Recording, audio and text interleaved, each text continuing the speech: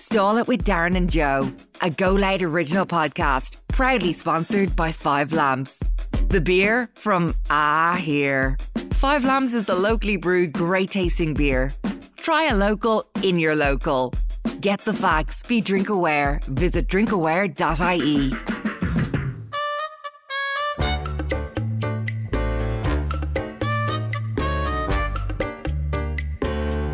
Would you like to come and stall it? Will you just stall it, look? I'd like to come and stall it. I'm not really in the mood. Well, come on and bleed and stall it. Yeah, house hatcher. I'm not a house hatcher. We'll stall it for the crack. We're gonna have a laugh. Cunnas atá tú tá fáilte ró to stall it with Darren and Joe. That was Irish, as Gaelge. Tá mé go má agus smála scoile. Come on. Like, thank you, I am a school bag. I think it's just thank you, school bag. This is episode 93. Stall It is proudly sponsored. It's proudly sponsored by the Five Lamps, Joe. The beer from our here. The beer from our here. And I'll tell you one thing. I had a can of it the other day. It was nice. And I haven't looked back. There's no changing your mind. Once you go Five Lamps, you'll never go Anywhere else. You'll just stick around at the Five Lamps. And yeah, right under it. I was actually under the Five Lamps the other day. I just wanted to get a feel for Five Lamps. Yeah. So I was standing under it and then I said, do you know what I'll do? I'll visit drinkaware.ie right now, here where I am, like, so I can know a bit more about responsible drinking. And it worked, because I'm really responsible nowadays. That's good to hear. On with the show. Let's go. How are you doing? Hey, hello. Did you ever go fishing? Mm-hmm. I've never gone fishing in my entire life. Have you not? Never. I wouldn't even know how to cast a rod. Is that what it's called? Casting a rod? I think it's called rodding it. Rod that out there. I went fishing and I caught an octopus before. Where was that? Where'd you go fishing? Just in the Tolka. You didn't. Funny messing. You'd never caught I went fishing. I went maybe like 2 years ago with a friend who said he was an experienced fisher. And we got there and we were fishing for fucking ages, like just standing there for like hours and nothing was catching on. And the odd time you get a bite, like, and you'd reel it in, it'd just be like a big clunk of seaweed. This is an experienced fisher, by the way. A fisher. But the ends that you got, like, the ends were actually for fly fishing. It's like, oh, they're getting the wrong ones. I'm like, what, 6 hours later, you got the wrong ones? You can fish for flies? There's a thing called fly fishing, isn't it? Where it's like a reflective kind of end on it that just catches, look like flies. That's And amazing. then you go home and have fly sandwiches. I can't think of anything more boring than fishing. Just standing at the edge of a cold cliff somewhere or on a boat. Good in the summer. What? It's just sitting there. You're waiting to catch a fish. Yeah, it's a sport. That's another thing. You see it on Sky Sports. It does be on for hours. Fishing Olympics. That's not a sport. Like, that's impossible. There's no skill involved in it. A fish bites or it doesn't bite. Yeah, but it's a technique you're using to reel the fish in. Say, come on, you're right, I'll bring you up. Hey, if there's no skill involved, how come the people who fish in these top tier fishing events catch much bigger fish much more frequently than your average Joe Soap out there fishing? There is a skill involved because... Of course there's a skill involved. It's no skill If involved. I gave you a fishing rod, do you think you'll be able to catch a fish? No, but if you taught me, teach a man how to fish. So what would they teach you? The skill? I don't know how to throw the hook into the water. You're holding it on the reel. When you throw it like that, you let your finger go and then the weight of the bottom of it will stretch the wire. The line? The washing line. I was trying to do it and I was like that, whoosh, and there's just all fucking clothes on it. I just don't think there's any skill. And then there's games as well. There's video games as well. You can, like, Bass Fishing 2000. Yeah. But you will readily admit you know nothing about fishing. But you have decided that there is no skill to it despite knowing nothing about what's involved in it. It's going to be a lot of fishers out there that listen that's to very this. arrogant. I've never done it. I don't have any experience in it, but I think it's throwing a line with bait at the end into the water, essentially. It could just be a bad day and there's just no fish where you throw the line in.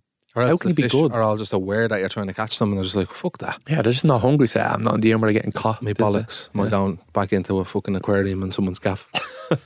Did you ever catch a fish? No. When you went out last year, did you catch a fish? No. So you sat there. Not one person caught a fish because the ends he got for the fishing rod were fly fishing.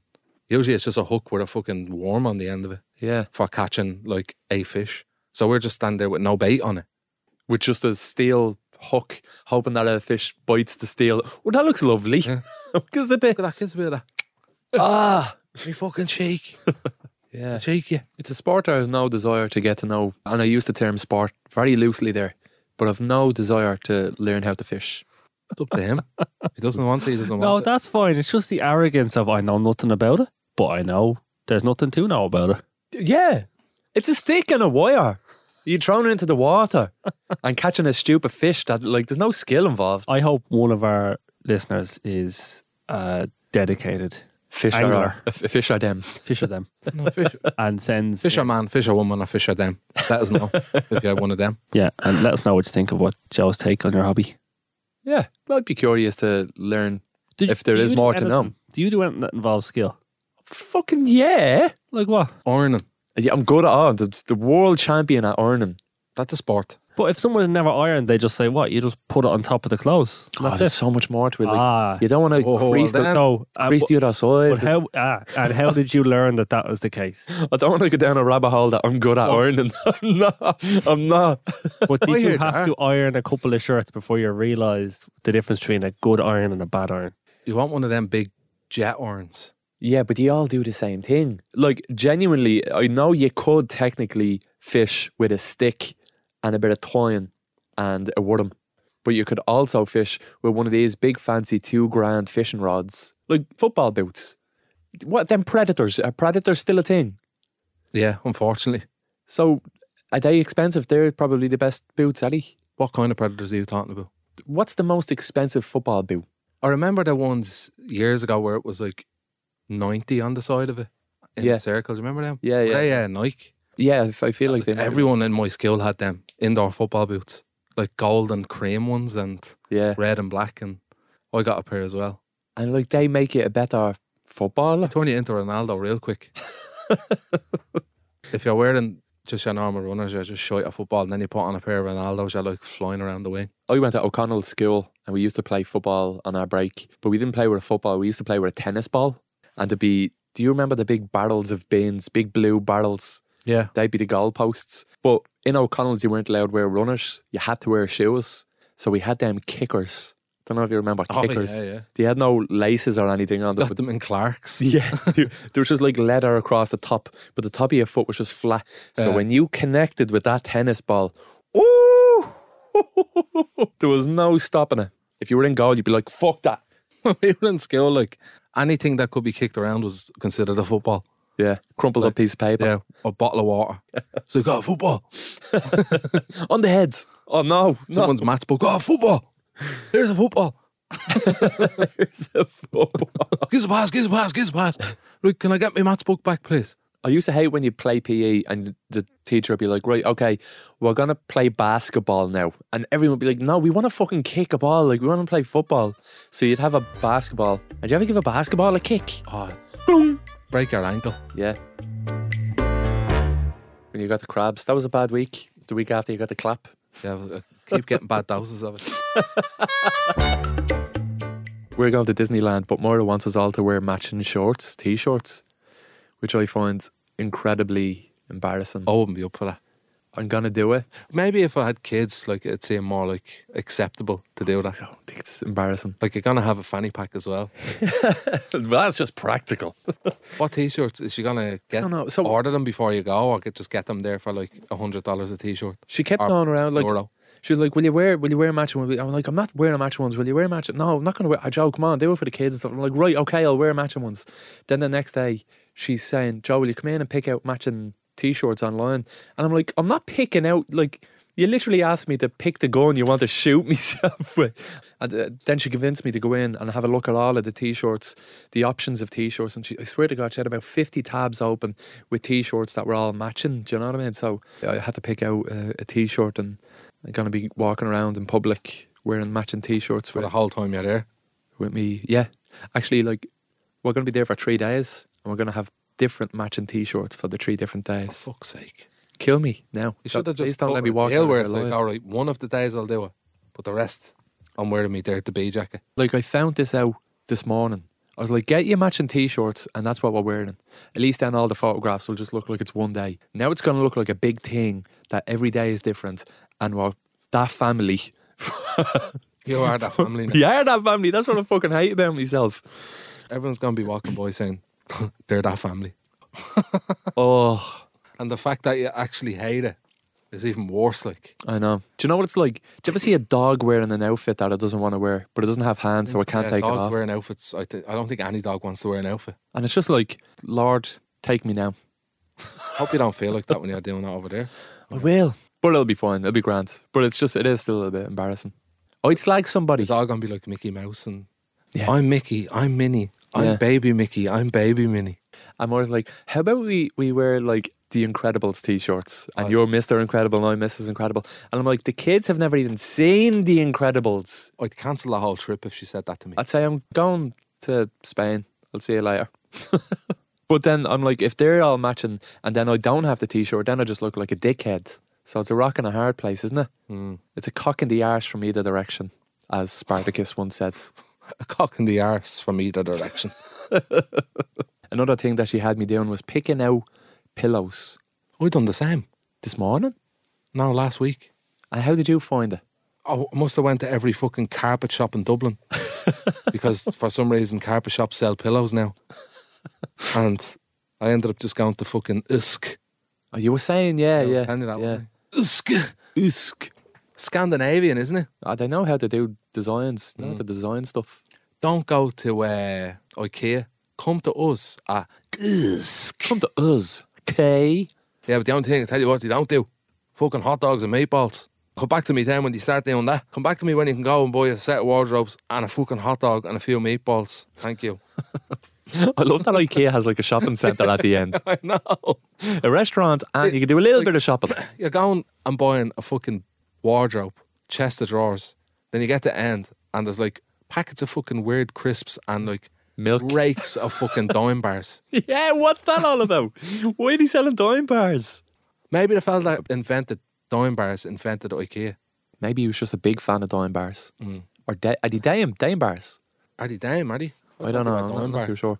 But I was trying to pick out pillows on the internet this morning For the bed, like. for the sofa. Yeah, I got loads of them. Throw pillows. Huh? Throw pillows. What, you throw them? You just throw them on. You just throw them on the ground because you never fucking use them. It's ridiculous, just for fucking decoration. Pillows are great on sofas. And all the squares, they have them like if you karate chop the top of a pillow and then it just kind of turns up either side. The pillows look like a fucking fortune cookie. Oh, yeah. And they're all the exact same when you're looking at them online. And my brain, they all look the exact same. And Moira has, again, about 50 different tabs open showing me the ones that she likes. And she's like, which one do you like the most? And then that's the one that we get. I'm like, just pick whichever one you want. Because whenever I pick one, she's like, oh, I don't know about that. What about this one? I'm like, well, why did you even open that as an option? And they all just look peach and champagne with a slight Wouldn't match difference. They all look the fucking same to me. Just stick a fortune cookie on the chair and I wouldn't know the difference. We have a pillow in the middle of the sofa and it's like a long one. But Amy chops it into the position of a fortune cookie.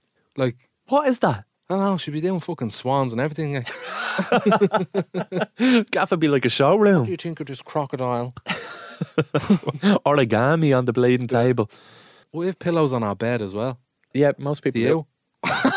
Most people have pillows on the We bed. have pillows, like bed pillows, and then we have cushions on top of the pillows, like on the front of them. Like, Yeah. actually, I only got rid of two the other day. There were two garden cushions on the bed. Now that you'd put on a fucking swing, like out the back. Yeah. I was like, we need to start getting rid of this. Like, It's hard to make the bed then. And then, like, every time you get into tell you bed, one you're thing. throwing cushions off the bleeding. Well, get rid of them bleeding cushions. I make the bed like a fucking cleaner in a hotel. Do you? Pull it up to the top, fold it over, and then tuck it in, then tuck it all around, like, and then pull it apart again and say, what am I fucking doing? Yeah. Crumple her up. And then just make it messy again. Just say, oh, couldn't do that. What have I become? I got up early this morning, like 7 a.m. Is that early? Yeah. For me, anyway. And Amy was in work at 9:30, so Amy just got up with me. And before I left, the gaff was spotless. Like, she just wants to clean it, like. Is that good or stressful? It's amazing. Is it? Yeah. It's fantastic. But do you feel like nervous that you're making a mess if you make a cup of tea or something? No, it's not like that bad. No. But she brought the cleaner out in me. Did she? I'm fucking lighting candles and all. We have somebody that comes and cleans the house every 2 weeks. What? Every 2 weeks, someone comes to your house and cleans it. Just we can't stay on top of it. We can't do it. Fucking few bob. We tried. It's necessary. Gets a few bob and he has cleaners in the gaff and cooler. See, having kids is like you're cleaning in front of you and they're making a mess behind you. And it's just you can never stay on top of it. And that's why, like, every 2 weeks, it's kind of like getting a haircut. Like, I don't get haircuts. I haven't got my haircut in about 2 months. Really? Yeah. Takes a while to grow back. No, that's long. Look at that. Fucking short enough, that. Fucking long enough. You told me you got that done yesterday, I'd believe you. Would you? Yeah. Maybe it's just ground well. No, I haven't gotten it done in a while. I'm getting a fade tomorrow. When it starts coming out the hole at the back of my hat, I'll have a panic attack. Oh, I'd love to let my hair grow. I'm a bird. Just let me hair grow for a year and see how it looks. Go ahead, if that's what you want to do. The army shop, buying slingshots, pen knives, everything you want to see is...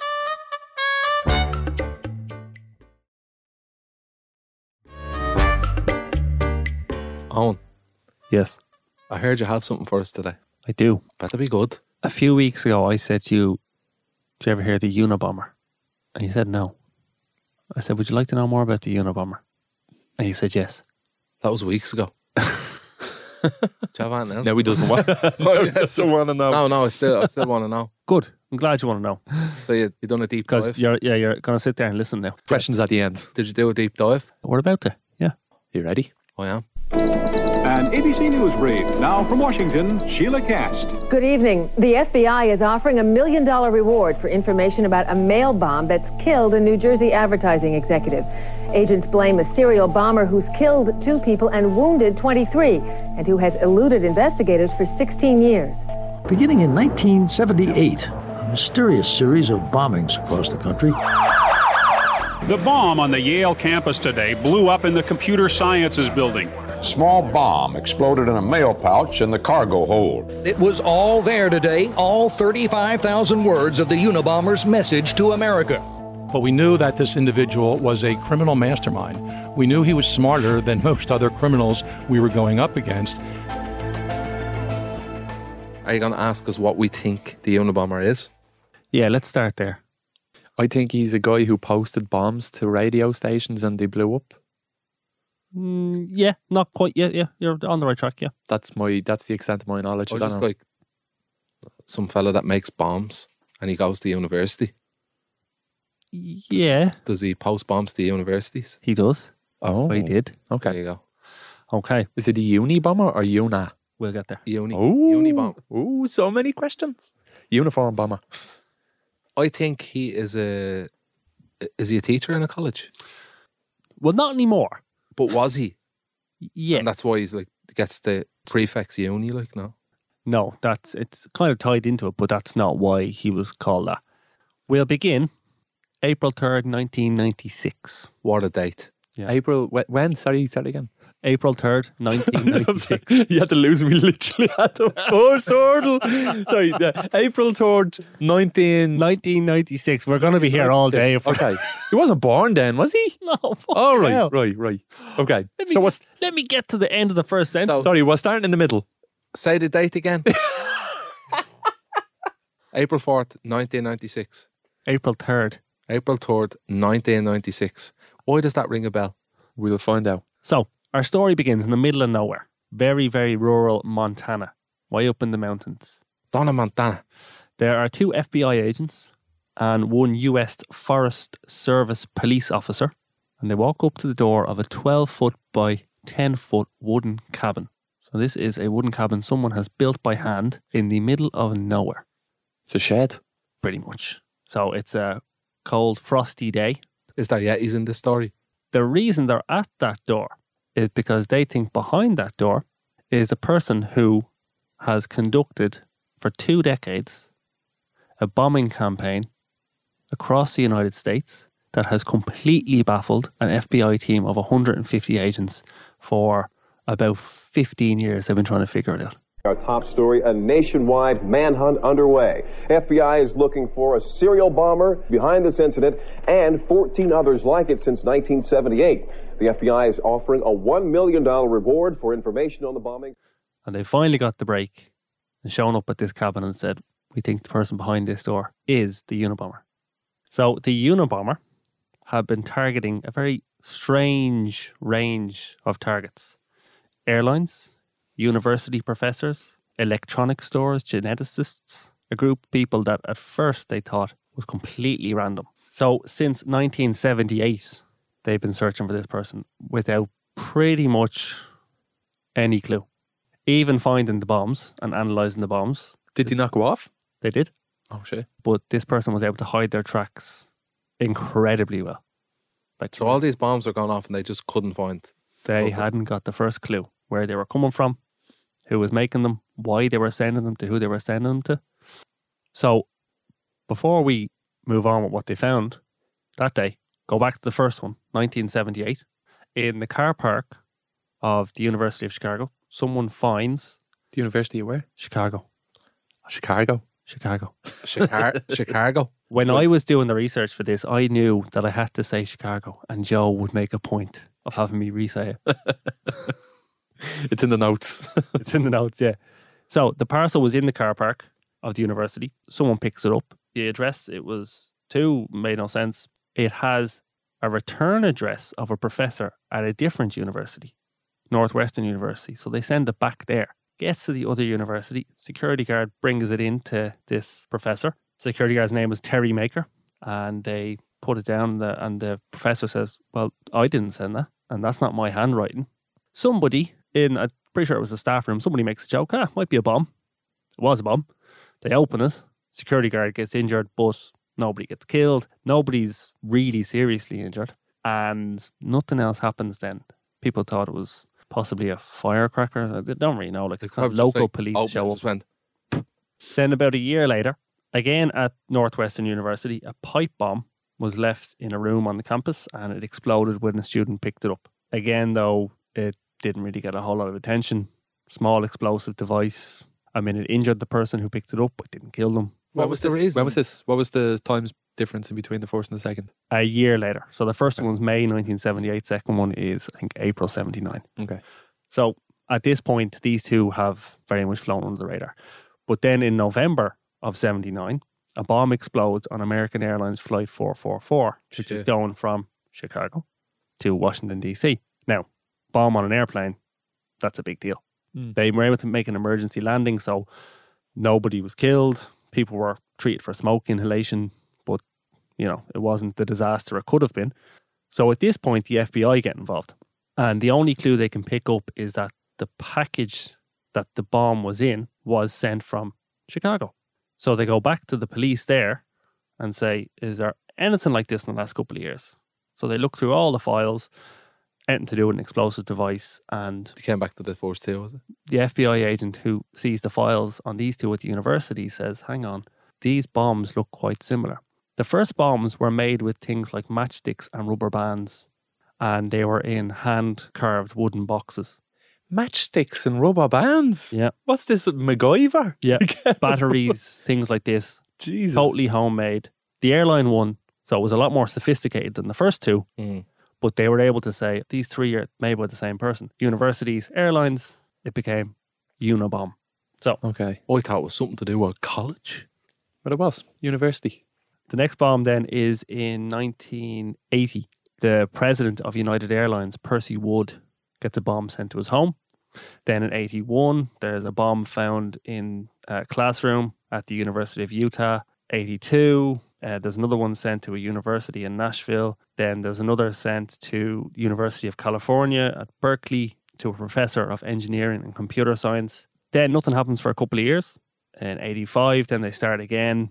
As they're analysing the bombs, they would notice things like he would use batteries in the bombs. But you know the way on a battery, it would have like a label, a plastic kind of skin. The wrapping, like, yeah. Yeah.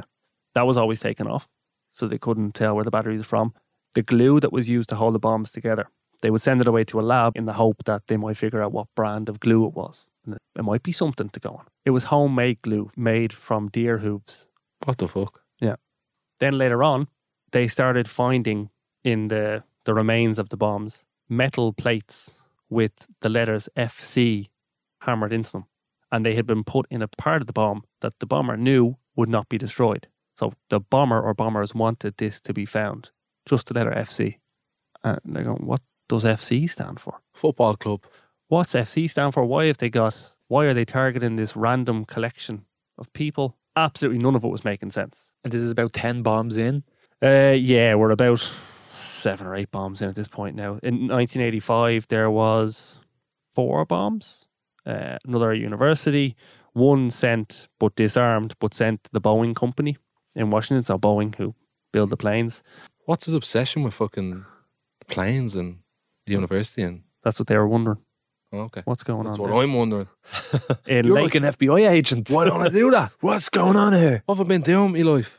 In late 1985, December 11th, a bomb killed a man called Hugh Scruton. He was the owner of a computer shop in Sacramento. He was the first person the Unabomber killed.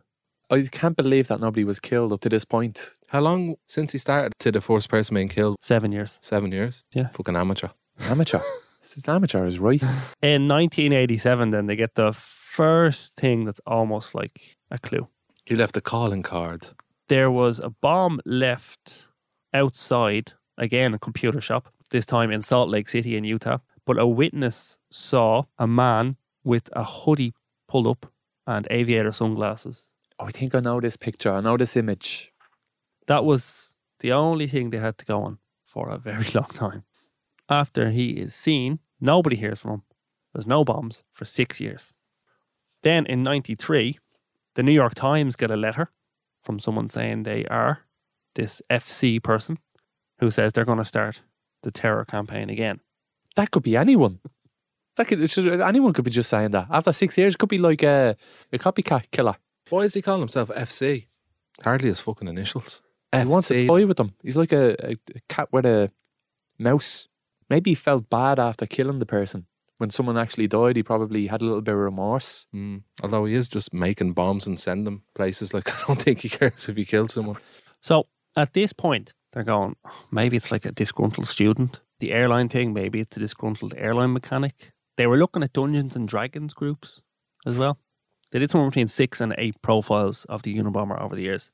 If you were to kind of have a Venn diagram across of all the people who might fit into these 6 or 8 profiles, you'd essentially have every white male in the United States under the age of, I think, 60. Well, that narrows it down. Like, they should have got him. They hadn't a breeze what was going on. Other ways he'd hide himself. He'd buy the stamps from machines instead of going to the post office. Obviously, he didn't want to be seen at the post office, but he knew the person placing the stamps in the machines, they'd probably leave their fingerprints on those stamps. And that could potentially lead back to him. So he used to treat the stamps with this special homemade concoction to remove fingerprints. So he is removing every possible trace from these bombs. Oh, okay. So they can't go back and narrow it down. Like, at one point, he went into public toilets and picked up loose pubes and put them in one of the bombs. Jesus Christ. What the fuck? Not his, obviously. Is that where that pubes came from? Yeah. If that bomb goes off, there's no way they're going to find a fucking burned pube. Like, what the fuck is his game plan here? He's just a weirdo. A lot of them were like homemade bombs. He'd go out around the area he lived and he'd salvage scrap from junkyards and stuff. That's how he's making his bombs. Right. He was trying not to buy anything. If he used a saw on a bit, he'd then file it down afterwards so they couldn't notice the marks of the saw and say, well, this person bought this particular saw, or... Jesus. That's meticulous. Oh. That is meticulous. Almost to a point of, I'm impressed. It will turn out this guy had a lot of time on his hands. Yeah. And then the 6-year gap as well. Yeah. Tells that he was like almost just doing it for the crack. Maybe he went on a little hiatus then. It was during the 80s, yeah? 85, did you say? To 93, was it? Yeah, until 93. Then, after he sends that letter He's to the back New with York a bang. Times, within the space of... Where? Huh? Within the space of 3 days in June that year, he sends 2 bombs. One to Yale University, to a computer scientist, and another to the University of California, a geneticist at their home. His house. Yeah, he used to go to reference libraries and look up the addresses of companies and the people who work for them and so on. And he'd find people who worked in specific positions, and if he could get their home address, he'd send one. So it was very specific who he was targeting. He must have had an agenda then. He did. A very, I'm trying very to connect the specific dots. agenda. The geneticist. Don't I feel feel bad like, for not being able to figure out that, because there's a lot of Who people can, working like, for a long time. Who could? when he was posting them to the universities, did he post them to specific classes? Like, were they all science classes, or was it just like, send it to the reception? When they were sent specific places, they were usually things like science or technology rooms. Okay. Yeah. Okay.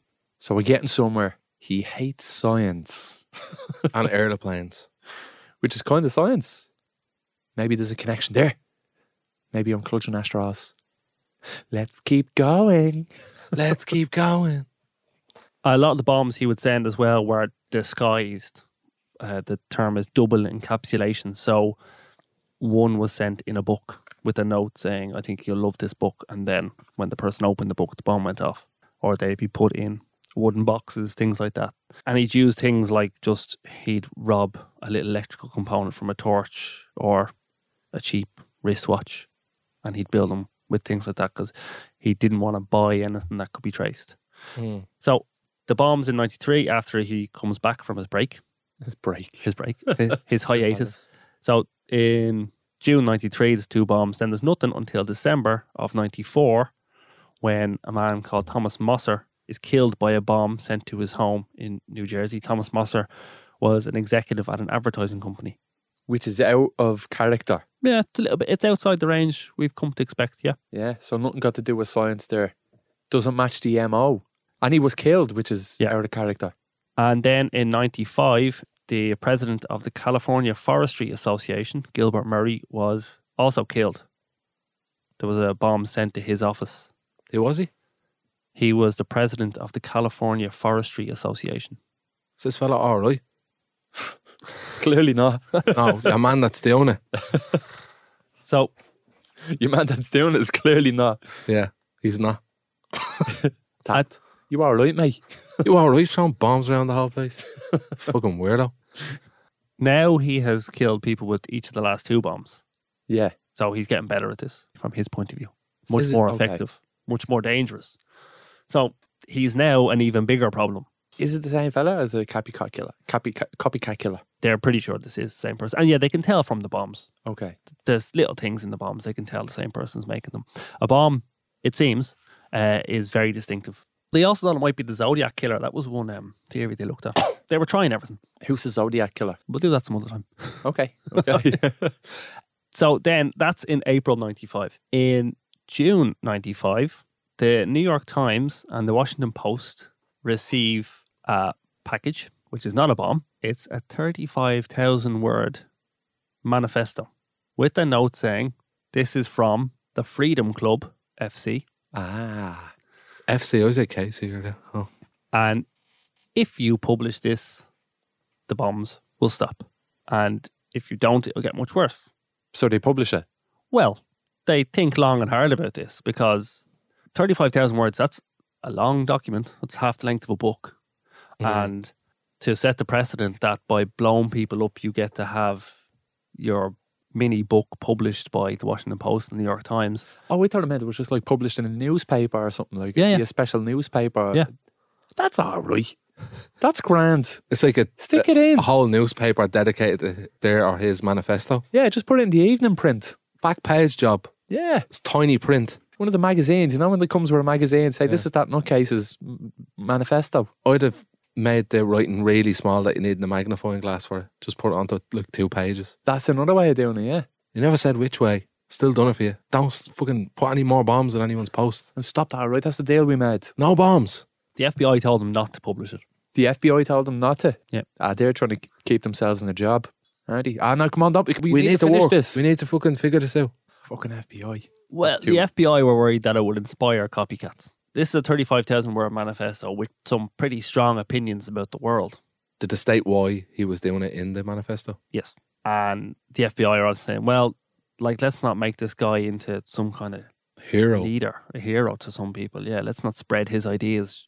Let's not reward him for bombing people. Kind of reminds me of the Joker in a little way, like. Yeah, evil genius. Could have been some inspiration there for the Joker, yeah. More like Heath Ledger's, like the way he like burnt the money, the profit he made and stuff like that, and he just wanted like to watch the world burn. Yeah.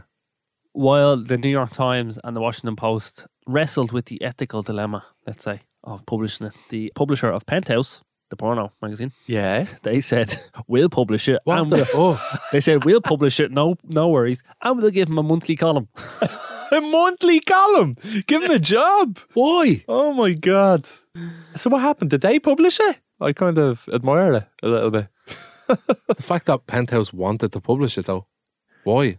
Oh, it would have been hot shit. People would have wanted to read that manifesto. But reading it in the... read the manifesto and have a little Tom Tank.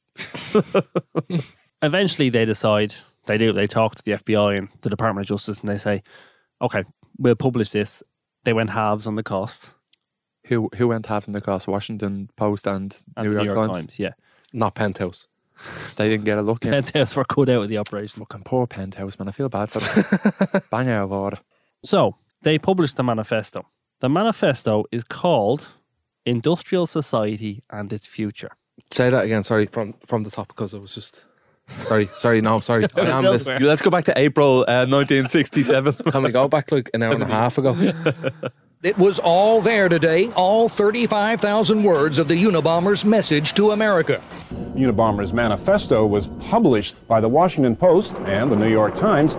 The manifesto is called Industrial Society and Its Future.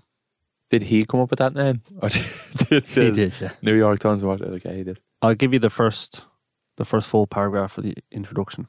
The Industrial Revolution and its consequences have been a disaster for the human race. They have greatly increased the life expectancy of those of us who live in advanced countries, but they have destabilized society, have made life unfulfilling, have subjected human beings to indignities, have led to widespread psychological suffering in the third world, to physical suffering as well, and have inflicted severe damage on the natural world. The continued development of technology will worsen the situation. It will certainly subject human beings to greater indignities and inflict greater damage on the natural world. It will probably lead to greater social disruption and psychological suffering, and it may lead to increased physical suffering even in advanced countries. Well, he wasn't wrong. What did I say to you before we started this? He'd love it. But he wasn't, was he? Like, that stands up now more so. It's the way he went about it, though. Are you reading it all? No, I'm not reading the whole thing.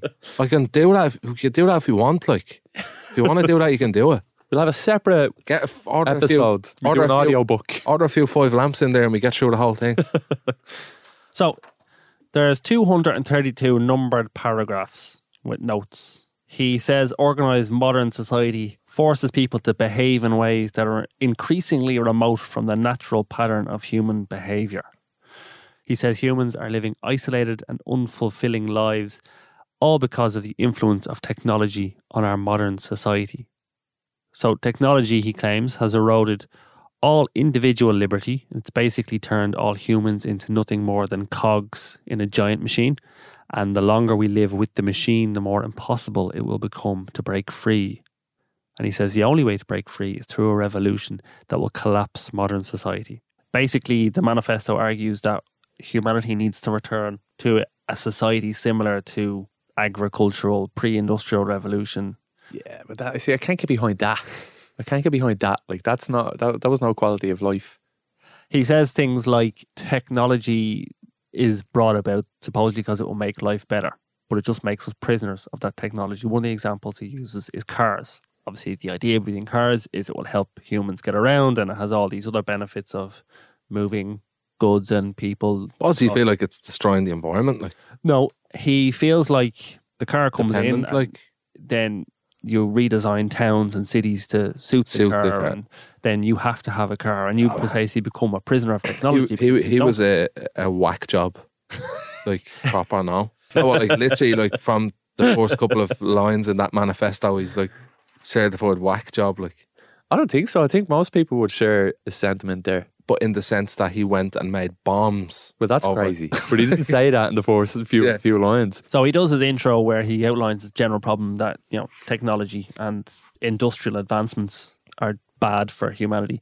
Then he goes on to, what if artificial intelligence was to take over? He had a bit in it saying that. Yeah. Paragraph 172 of the manifesto. First, let us postulate that the computer scientists succeed in developing intelligent machines that can do all things better than human beings can do them. And they have. It is impossible to guess how such machines might behave. He keeps saying we as well, this Freedom Club. That's just him. Okay. That's just him, like. Yeah. I thought he meant the collective of humanity. No. Yeah, he was trying to give the impression that this was a whole movement. That, yeah. Oh, so he's like, we're a big group, like, and we're all fucking making bombs. Yeah. Like, I think that, like we think. It's like his opinion is a shared opinion between, like, everyone. Yeah. Fucking idiot. So he says, it's impossible to guess how machines might behave. We only point out that the fate of the human race would be at the mercy of the machines. It might be argued that the human race would never be foolish enough to hand over power to the machines. But what he says might happen is that the human race might permit itself to drift into a position of such dependence on the machines that it would have no practical choice but to accept all of the machines' decisions. So he's basically saying technology will get to the point that we won't even realise we have become the hostages of technology. And he finishes off this point saying, a stage may be reached at which the decisions necessary to keep the system running will be so complex that human beings will be incapable of making them intelligently. At that stage, the machines will be in effective control. People won't be able to just turn the machine off because they will be so dependent on them that turning them off would amount to suicide. Joe? I'm like, he has a point. He has a point. I don't know how. Do you like him? No, I don't know. Like, his manifesto has a point, especially that stuff there about AI and reading it now in this day and age. But I don't know how that equates to let's bomb people. Like, there's also stuff like beyond all of the discussion he has about the impact of technology and, you know, his vision for how a technology-free world could be. There's a lot of stuff that's very political, and he's got a lot of hatred for, as he calls them, leftists. So first of all, here's how he categorizes. I mean, he has a lot of detailed descriptions about what a leftist is and isn't and all that. But here's one that kind of sums it up. Here's how he categorizes who he's referring to when he says leftists. When we speak of leftists in this article, we have in mind mainly socialists, collectivists, politically correct types, feminists, gay and disability activists, animal rights activists, and the like. And he goes on to say, leftists tend to hate anything that has an image of being strong, good, and successful. They hate America. They hate Western civilization. They hate white males. They hate rationality. I should say he wasn't necessarily, right-wing either. He wrote this about conservatives or Republicans. They whine about the decay of traditional values, yet they enthusiastically support technological progress and economic growth. Apparently, it never occurs to them that you can't make rapid, drastic changes in the technology and the economy of a society without causing rapid changes in all other aspects of the society as well, and that such rapid change inevitably breaks down traditional values. Him getting on the the article out there, is very similar to venting on Twitter. Like, if you have them beliefs, you go to Twitter under unknown 123. You don't need to blow anyone up to have the world hear it now. Yeah, exactly. So he needed to make bombs for him to be heard. Yeah, he really just sounds like someone on Twitter just spamming the fuck out of everyone. A troll. He's just a troll. Absolute troll. That just made bombs to be heard. Yeah, fucking arsehole. The reaction that the Unabomber's manifesto made a lot more sense than the Unabomber's methods. Yeah. That's pretty common. Okay, so I'm not a weirdo for feeling that way. No, a lot of people, whatever about the political stuff, a lot of people do treat it as, a serious or semi-serious piece of political writing or philosophy or whatever you want. And, while you'd probably struggle to find a lot of people who'd agree with the lot and certainly wouldn't agree with the methods, but even with the manifesto and the idea that you go back to a pre-industrial revolution era, you're not going to find a huge amount of adherence to that. But you probably find a lot more people who would agree somewhat with the sentiment, that humanity might have become too dependent on technology and has let technology shape our world too much. His head must have been really messed up to write that whole, that's all from his head, This fella had an interesting background. Yeah. But what I A lot find going on interesting is the internet wasn't a thing back then, so it's not like he the was fact in that an he echo would- chamber or in Yeah. a Telegram group or getting all this. I'm like, what's cooking up all that in his head? Where's he getting all that Yeah. mad information from? That's the weird thing, yeah. Yeah. Do you ever hear the Luddites? Do you ever hear someone called a Luddite? No. If you say, I don't like smartphones because they ruin social interactions and all that. Someone might say, you're a Luddite, you don't like new technology. Go back to your Nokia 3210. So the Luddites were people at the Industrial Revolution. They owned shops that produced cloth and things for making clothes. The factories came in and they could obviously do this much cheaper and without employing as many people. And so the Luddites were a group who went around smashing up the machines for making the cloth. And this was like the 18th century. So that became kind of a term for people who hate technological advances and how it will change their world. So there is a whole kind of history of people thinking this way, obviously. But a lot of people say, you look at his stuff now and he wasn't completely crazy in everything he said. There is stuff in there that is completely crazy. And the way he went about it is completely crazy. Absolutely, yeah. Absolutely. So the manifesto, he sends this out with all its ideas. The FBI obviously are reading it. And there's a young agent at the FBI called James Fitzgerald. This was his first time he was put on a case as what they call a profiler. And all of a sudden now I'm looking at this thing and I'm reading it 2 times, 3 times, 4 times. It's a very dense document. But before too long, I'm picking up on some unusual language characteristics, like some archaic terms like broad and chick to denote women. Okay, what does he mean by that? He uses the word Negro to refer to African Americans. And this is 1995. And these words were, it's almost like, Frank Sinatra language or something you'd hear from a 50s movie or something. That helped me sort of age the author to begin with. So I got this broad down on it. That's one of the points he made. Besides all that stuff about artificial intelligence, he's like, why can't we say broad and chick anymore? That's in there too. Jesus Christ. So the fella reading this goes, okay, that's language from someone who's older. We were looking for someone younger. Mm-hmm. So, and they start looking at the different words he used in the manifesto and start going, okay, maybe we've been thinking about this differently. They notice 1 or 2 words that will be more used in the Chicago area. And they go, okay, maybe we go back there to the site of the first, maybe that's where he grew up. Little things like this.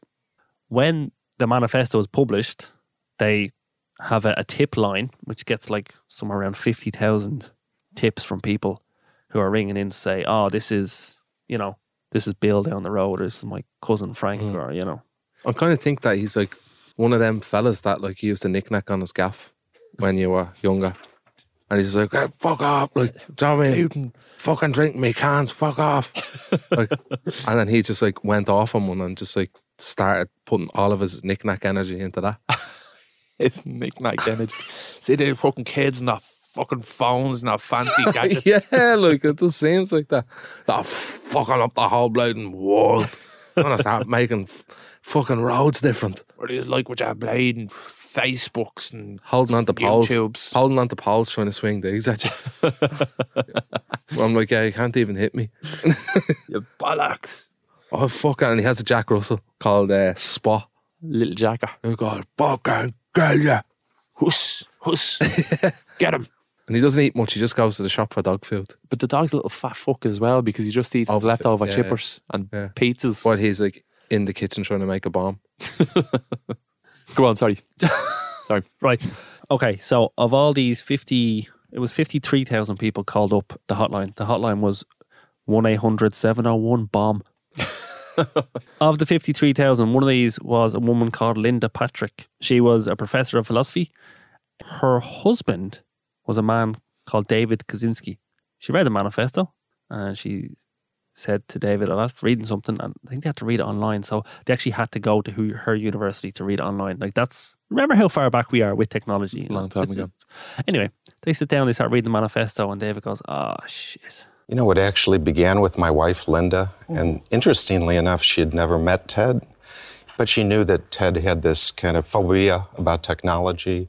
She knew he was estranged from the family, but I had never seen Ted violent. But she did at that point say, look, the Unabomber has sent this manifesto to the Washington Post. Would you read it and tell me what you think? So I thought I'd read that thing. I'd tell her it's not Ted. And instead, as I began to read it, I realized that the voice there was so much like Ted's. There was a particular phrase where he had called modern philosophers cool-headed logicians, and I had recalled a similar phrase in a letter he had once sent me.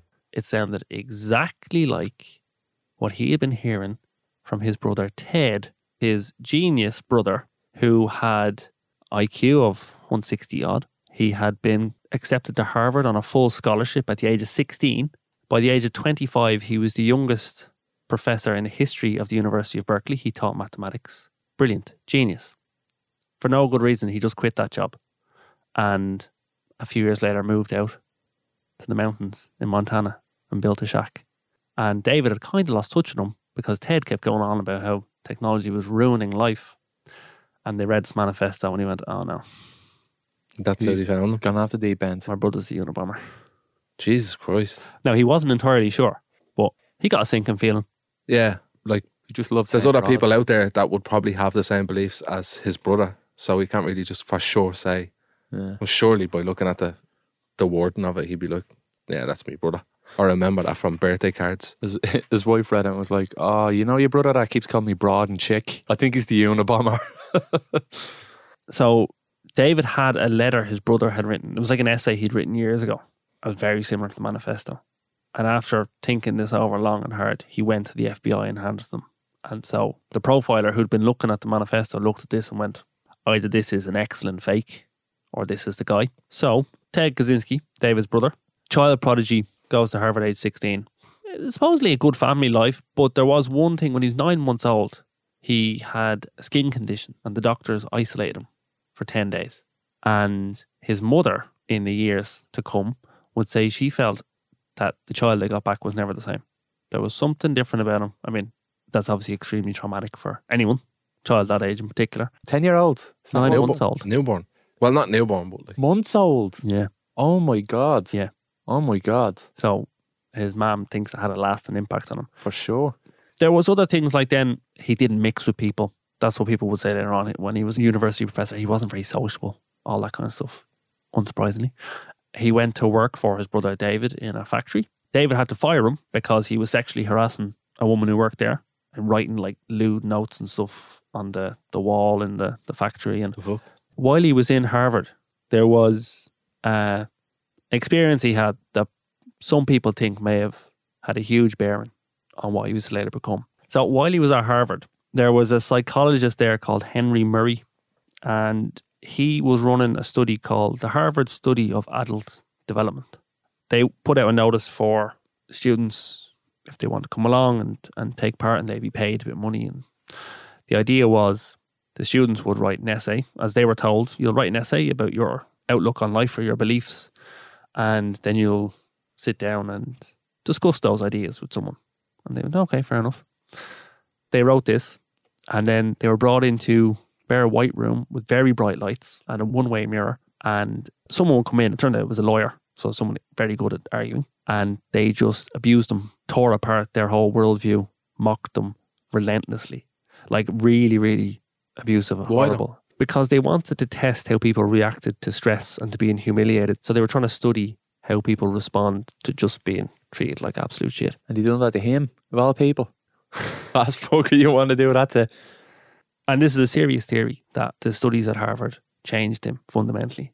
Jeez. Yeah. Was this a constant practice, like, or was this just like a one-off kind of trial? So these experiments went on for 3 years. So every single week he'd go in and be verbally abused and humiliated. Jesus. Once a week? Yeah, once a week for 3 years. When he would eventually get to trial, his lawyers would say that this insanity was like a mind-altering experience. A lot of the other people who were in the study came out later on and said, yeah, it completely messed me up as well. Jesus, they must have really went fucking in on them. Yeah, you'd never be allowed to do it now. It'd be completely unethical to treat like Clockwork Orange. Not as extreme, but a similar idea, yeah. Like, what would he try? Like, what were he going to do with that information? Like, what was the point of that study? Such a ridiculous study. Like, what's the end goal? To understand what? how people react when they're getting bullied. And then they're like, so that's how they react. Okay, cool. You know what I mean? Like, let's do a study to see how people react when I box them in the face. It's almost like they're just bored and they're like, let's just fucking make people guinea pigs for the crack. There were some people who claim, although I don't know how much there is basis on, that it was somehow linked to the Project MK Ultra. Was the CIA we have to get experiments around mind control. I don't know anything about that. Kaczynski himself said, like, you know, he resented the whole thing, he hated it, but he didn't think it changed him. So after David tips them off, they say, right, this is worth looking at. So they start doing a stakeout on the cabin. How did he find them in the cabin? Oh, David said this is where you'll find them. But did David know where he was then? Yeah. Okay. No, he knew where he lived, and he would send them letters, even though Ted had said to him, I don't want to read your letters, but David would send them letters from time to time. They'd completely fallen out. Ted had said to him, basically, unless someone has died, that kind of seriousness, I'm not going to open your letter. But if you underline the stamp, I'll know that that's what's inside there, and I will open that letter. But if you ever abuse that, I'll never open one of your letters again. Yeah. He was a particular fella, obviously. So he said, that's probably where he is now. Then, they kind of hung around the mountains for a while, watching him, trying to make sure they could get enough evidence to get a search warrant. Then they found out a TV channel had been tipped off. Somebody working in the investigation had told them that they think they've finally found the Unabomber. So they were like, we're going to run a story on this. They gave them the heads up on this, unless you're doing something the next few days. So they had to rush it through. The judge and the 2 FBI agents and the forestry police agent, they head up. They were disguised as mining officials. This guy, the Forest Service manager, he actually knew Ted Kaczynski, so they knew he'd recognise his voice. So Kaczynski opens the door a tiny bit and looks out, and they say, just need to chat to you for a second. So he goes in, Kaczynski does, puts his coat on, steps out. As he does, the FBI officials grab him, throw him to the ground. The FBI agents hunting for the deadly Unabomber have detained a Montana man described as a hermit. A neighbor identified him as Theodore Kaczynski. He's being held in custody in Lincoln, Montana. He's a bearded man who has been living for years in a cabin in Lincoln, Montana. One law enforcement official told me, we don't know if we have the right guy. That's why we needed to search his place to find out. The neighbor identified or described Kaczynski as 5'9" with scraggly hair, often wearing a straw hat, having no automobile and riding a bicycle into the town of Lincoln nearby to get his groceries. There are unconfirmed reports that his own family turned him in. Law enforcement officials say they will neither confirm nor deny those reports. We do expect to get more information tomorrow. When they went into the cabin, they found the shelves were crammed with baby food jars and baking soda cans that were marked with the chemical names of different types of explosives. Then there was a Quaker Oats like porridge box, and 23 bomb igniters were in there. There was a copy of the manifesto, obviously. And then there was handwritten notes and journals and also about his ideology and his plan for future attacks and everything. So once they were in the cabin, they were pretty Was there sure. anything about what FC standed for? Freedom Club was what? Freedom yeah, Club. so it was a club. Oh, right. He Club of One. Yeah. Oh, that's a big fucking club, man. The Freedom Club. It's like a like he's such a genius, and then he comes up with such a childish. He's just a spoiled brat. Like he's like, Yeah, yeah. I have a big, huge club, and we all bomb. Like, nah, it's just you, man. He has other club members, but you wouldn't know them. Yeah, you wouldn't know them. It's her name's Sarah. I kissed the girl on holidays. She's from Cork. Yeah, well, what's her name? Didn't get her name because she just like kissed, and then we You just like, did. You little fridgy. You didn't kiss her. I did. You didn't. You little Just like liar. kissed, and then like we just like she left then, and then it was like special. Liar, yeah. My mate was there, and he said that you were in your bedroom the whole day. That's pretty much what he's like. Yeah. Now he was arrested. He was taken to court. He tried to fire all his lawyers. His lawyers tried to argue he was a madman. The prosecution tried to argue he was sane. And he was sentenced to, I think it was 4 life sentences. He looks like Charles Manson. Mad people always grow beards He and long hair. looks like what you'd expect. It feels like the type of person that would probably like convert a lot of people to his own beliefs and then start a cult. There's a lot of crazy people in America. Like there's insane people that just like worship serial killers. Yeah. And like love that kind of thing, that would be reading that manifesto when it came out and being like in love with him. Do you know that way? Yeah. In 2011, there was seemingly a terror group targeting university professors in Mexico, and they were considered to be a Unabomber copycat group. Nanotechnology researchers were the people being targeted. Oh, shit. What do they know? What do they know? Nothing. It's insane. So he is still in prison today. Do you remember in the prison episode we talked about the prison, the Supermax prison, the Alcatraz of the Rockies? Yeah. That's where he is. He's there now? He's there now. Stop. Him and El Chapo. With El Chapo? Well, I mean, it being that prison, they're not spending a lot of time together. But yeah, they're both in the same prison. That's like where supervillains are made. That's It's like Arkham Asylum. Yeah, that's Arkham Asylum. 100% is. You can write to him. Can you? Yeah. Now, why'd you tell me that? Yeah. Now I just want to do that. You fucking wanted to say that. You're like, I can't wait to tell him you can write to him. He writes back to a lot of people, apparently. Does he? Yeah, he's pen pals with a lot of people. For the podcast, we should like write my letter saying you big idiot doing that. If you tell him you're in the media, though, he won't write back to you. Hi, I'm not in the media. Hey, I don't have a podcast. Let's not forget he killed 3 people. Exactly. Yeah, no, psycho. That's why I said, like, write me an email saying, you big fucking idiot, and then fuck off. Don't do that. Why would you do that? But I think to write to the Unabomber, like he's a psycho, and you don't get to have a conversation with a psycho very often, or ever. So you would be intrigued to send him a letter, wouldn't you? I wouldn't even send him a letter. Do you know what? I'm not even going to. Well, I mean, I know. We're all fascinated by evil, and he's a particularly interesting example because of his philosophy behind what he was doing and the way he went about things and how he was the definition of an evil genius. Like, he's a very interesting character, so I understand when people would want to know more, chat to him. Yeah. How old is he now? It's about 80. On Netflix, there's called Manhunt. It's pretty good. It's about the FBI mission to track him down. Documentary, is it? No, it's series fiction. Then there's a podcast called Project Unabomber podcast series, which is very good. And the first episode is all about the manifesto, and they go to the place where all that stuff is held, and they sit down and go through the boxes of his writings and all. Like, I feel like his cabin should be turned into a museum or something now. It's kept in the museum. Yeah. Is it? Yeah. Ah, no way. That's class. I want to go there. It was taken down and moved, and it's in the museum in Washington, which is a museum of historically, like, big news stories, artifacts from big news stories through American history. I mean, it's significant. It's just really recent. The thing about history is how much time has to go by before you can kind of just look at it from a...